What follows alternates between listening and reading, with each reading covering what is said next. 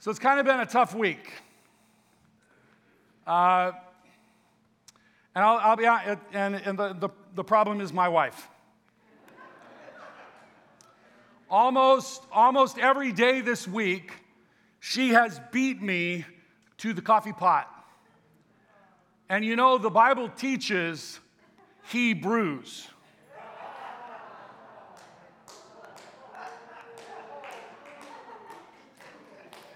So this morning, I got up a little earlier to make sure that at least as I came into church on Sunday, I was fulfilling my marital duties.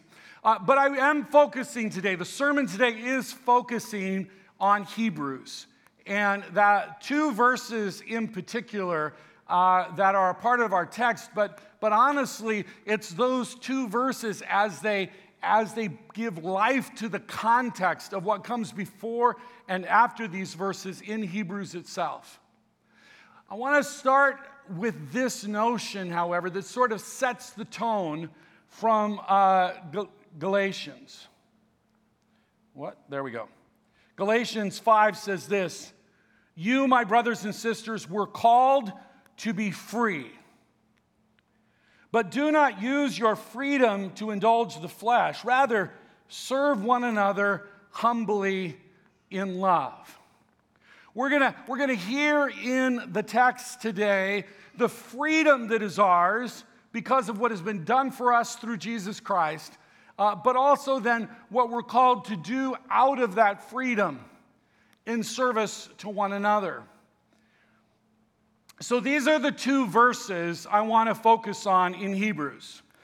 Hebrews 10, 23 and 24. And this is how they read. "Let us hold unswervingly to the hope we profess, for he who promised is faithful. And let us consider how we may spur one another on toward love and good deeds." And I want to suggest to you that there's a dividing line here in Hebrews, that first verse, verse 23, is picking up on all the stuff that had preceded it, and that second verse is about to make known the importance of how we use our freedom in gratitude to Christ for what he has done for us. Let us hold unswervingly to the hope we profess, for he who promised is faithful. Keep in mind that this doesn't say anything yet about how we move forward in our lives, but it talks about the basis, the foundation out of which we move forward. God, who promised us forgiveness of sins and righteousness, is faithful. Our hope is anchored in the faithfulness of God, keeping his promises to us in Jesus. In the 9th chapter of Hebrews, it talks about the sacrificial system of the Old Testament. It talks about how animals have been crucified, how blood needed to be shed in order to atone for the sins of the people. And it talked about how incomplete that was, how that had to be repeated over and over again. And therefore, it didn't give the kind of stability and hope, but rather, once you got forgiven for the past, you were right back into being in debt the next day. And it talks about the power of the gospel, that Christ Jesus gave his life for us once and for all, that perfect sacrifice solidifies your forgiveness, your hope, your freedom because of his faithfulness. The blood of Christ is calling us now to act. And what does it invite us to do? It invites us to come into the presence of God. A part of the freedom from sin is a freedom for fellowship with God. And we're called later in this text not to neglect this coming together into God's presence. Next week, both of our children and their spouses and our 5 grandchildren are all coming to our house for Thanksgiving. They are all going to be there for 5 days, and I can't wait for our family to be back together. It is going to be awesome.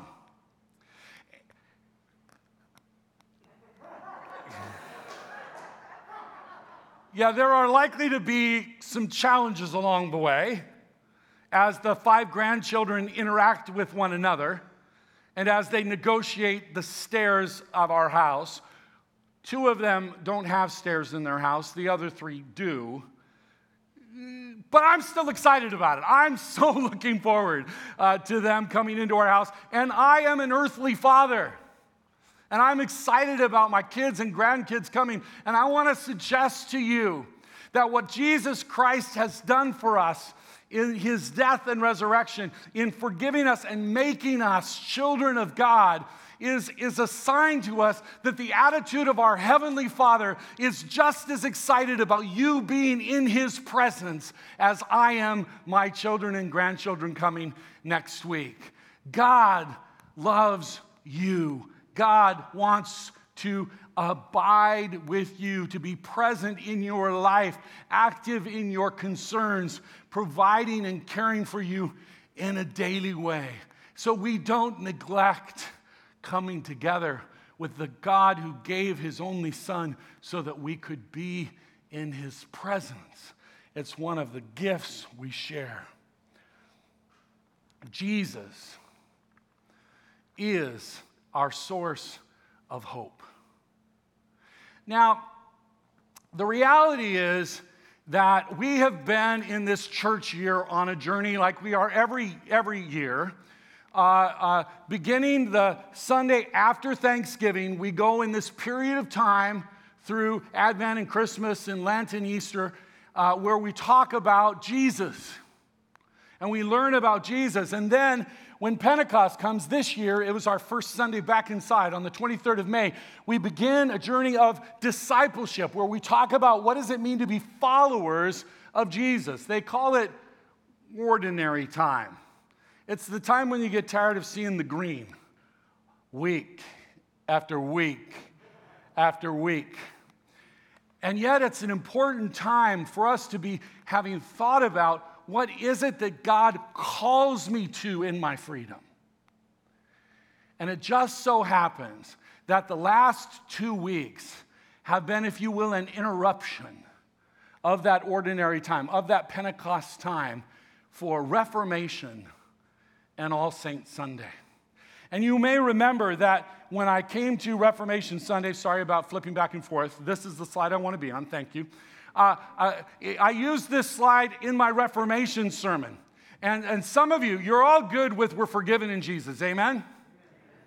But some of you are a little bit struggling with this idea that you receive righteousness from God, from faith in Jesus.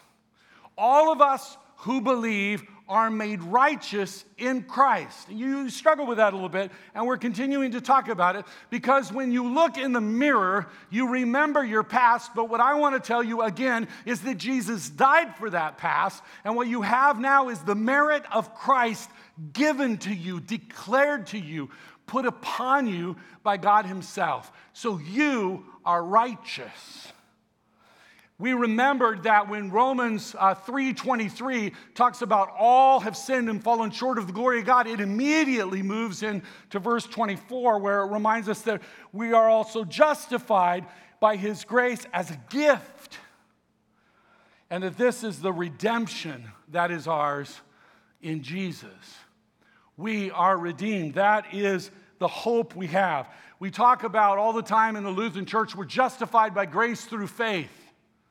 But what that word justification means is that our sins are forgiven and we are declared righteous. I showed you this slide where it talks about the negative viewpoint, which is basically in Christ we are forgiven, and then the positive viewpoint, which declares in Christ you are righteous. That was the discussion as we were going through Reformation. It was a reminder to us that we are forgiven, but also a reminder to us that we are righteous.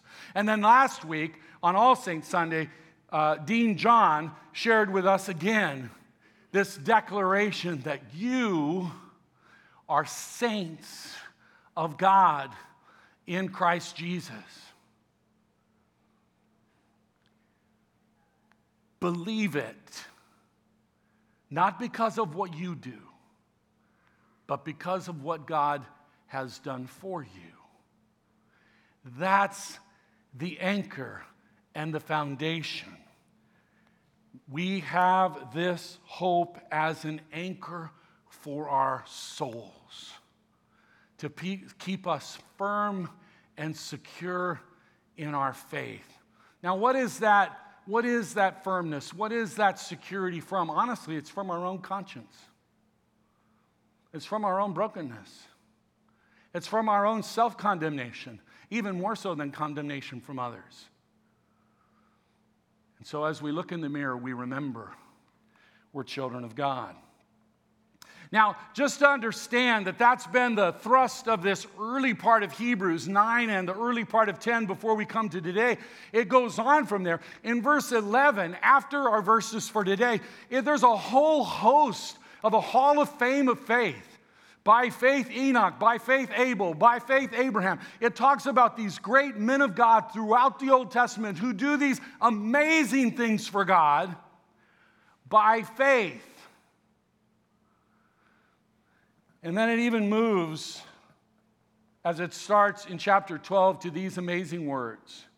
Therefore, since we are surrounded by such a great cloud of witnesses, let us throw off everything that hinders and the sin that so easily entangles, and let us run with perseverance the race marked out for us. We are freed from sin, but we are also freed for a purpose. To live in the fellowship of God and to live in fellowship with one another. And so we hear this admonition. Let us consider, think deeply about how we may spur one another on toward love and good deeds. This week you received, probably if you're a member here of St. Timothy's, you would have received our stewardship packet. And next week, you're invited to bring that back and tell us what your commitments will be for 2022 at St. Timothy's. And is it about money? Yes. Is it only about money? No. We also want you to think about how you can use your gifts to stir one another on to love and good works. We also want you to think about your commitment to being gathered together to worship God, to abide in God's presence, to be nurtured in His presence. All three of those factors we're asking you to consider in the coming week so that you can bring those commitments forward.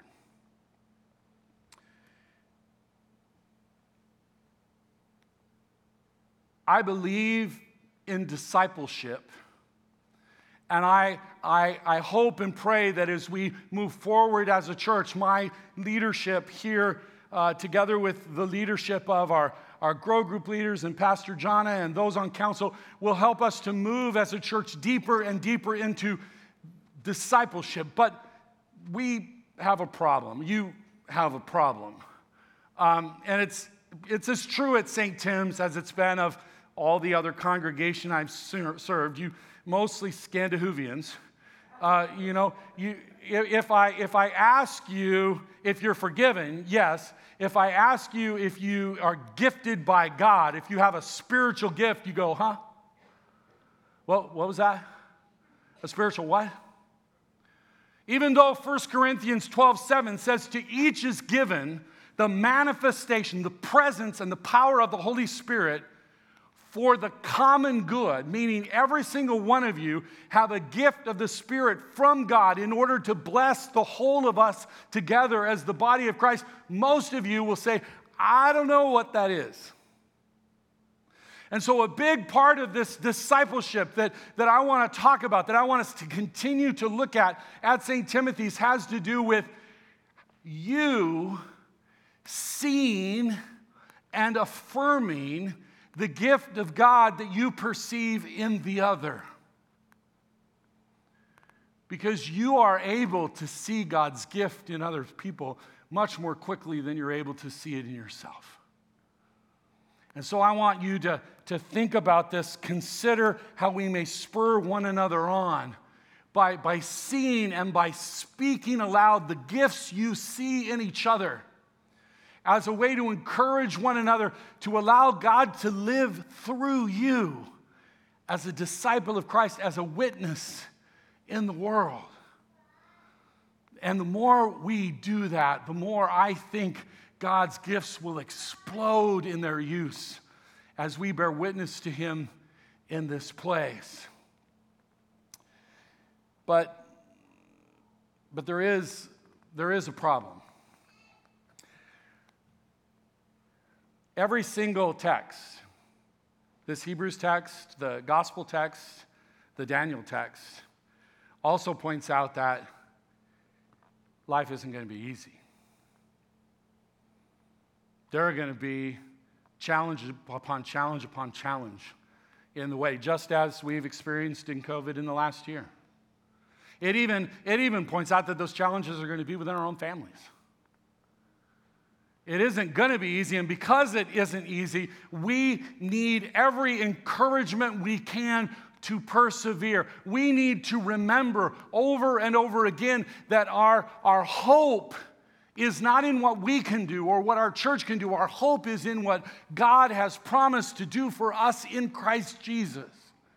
And it's in the security of that hope that we persevere, that we keep moving on, even in the face of hardship and challenge, that we make whatever adjustments we need to make in order to do what God calls us to do, in order to spur one another on to love and good works. That's the calling that is before us.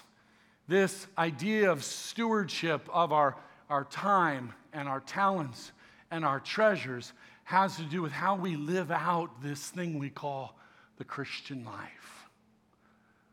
How we make use of the abundant blessings that God has poured out upon us in order to bless and uplift and encourage one another in Christ, especially through days that are difficult. Brothers and sisters in Christ, we have this incredible hope in Christ. And too often, we think that that's only talking about our past and the forgiveness of our sins or our ultimate future in eternity with God in heaven. But we have lives to live. We have lives to live by faith. We have lives to live to honor God and to enter into His presence and to remember that He's at work in and among us each and every day and each and every moment. And we have lives to live together as the body of Christ in this place, using the abundant blessings of God to stir one another on. Oh, no, by the way, I missed this. I'll just throw it in right here at the end since I skipped over it too fast. You know that word, stir up one another to love and good works? The Greek is actually much more appropriately translated provoke. There's kind of an antagonism to that word provoke, isn't there? And in fact, in the Greek, it has that sort of antagonism, meaning, don't back down. Keep at it. Keep encouraging one another. And don't worry about being too timid about it. When you see the gifts in others, invite them and invite them again. And tell them how you're looking forward to seeing this community and even your life blessed as they live out that blessing of God in them. This is the season of discipleship. We live as the body of Christ in this place. What a wonder it will be to watch the kingdom of God erupt in our midst. Amen.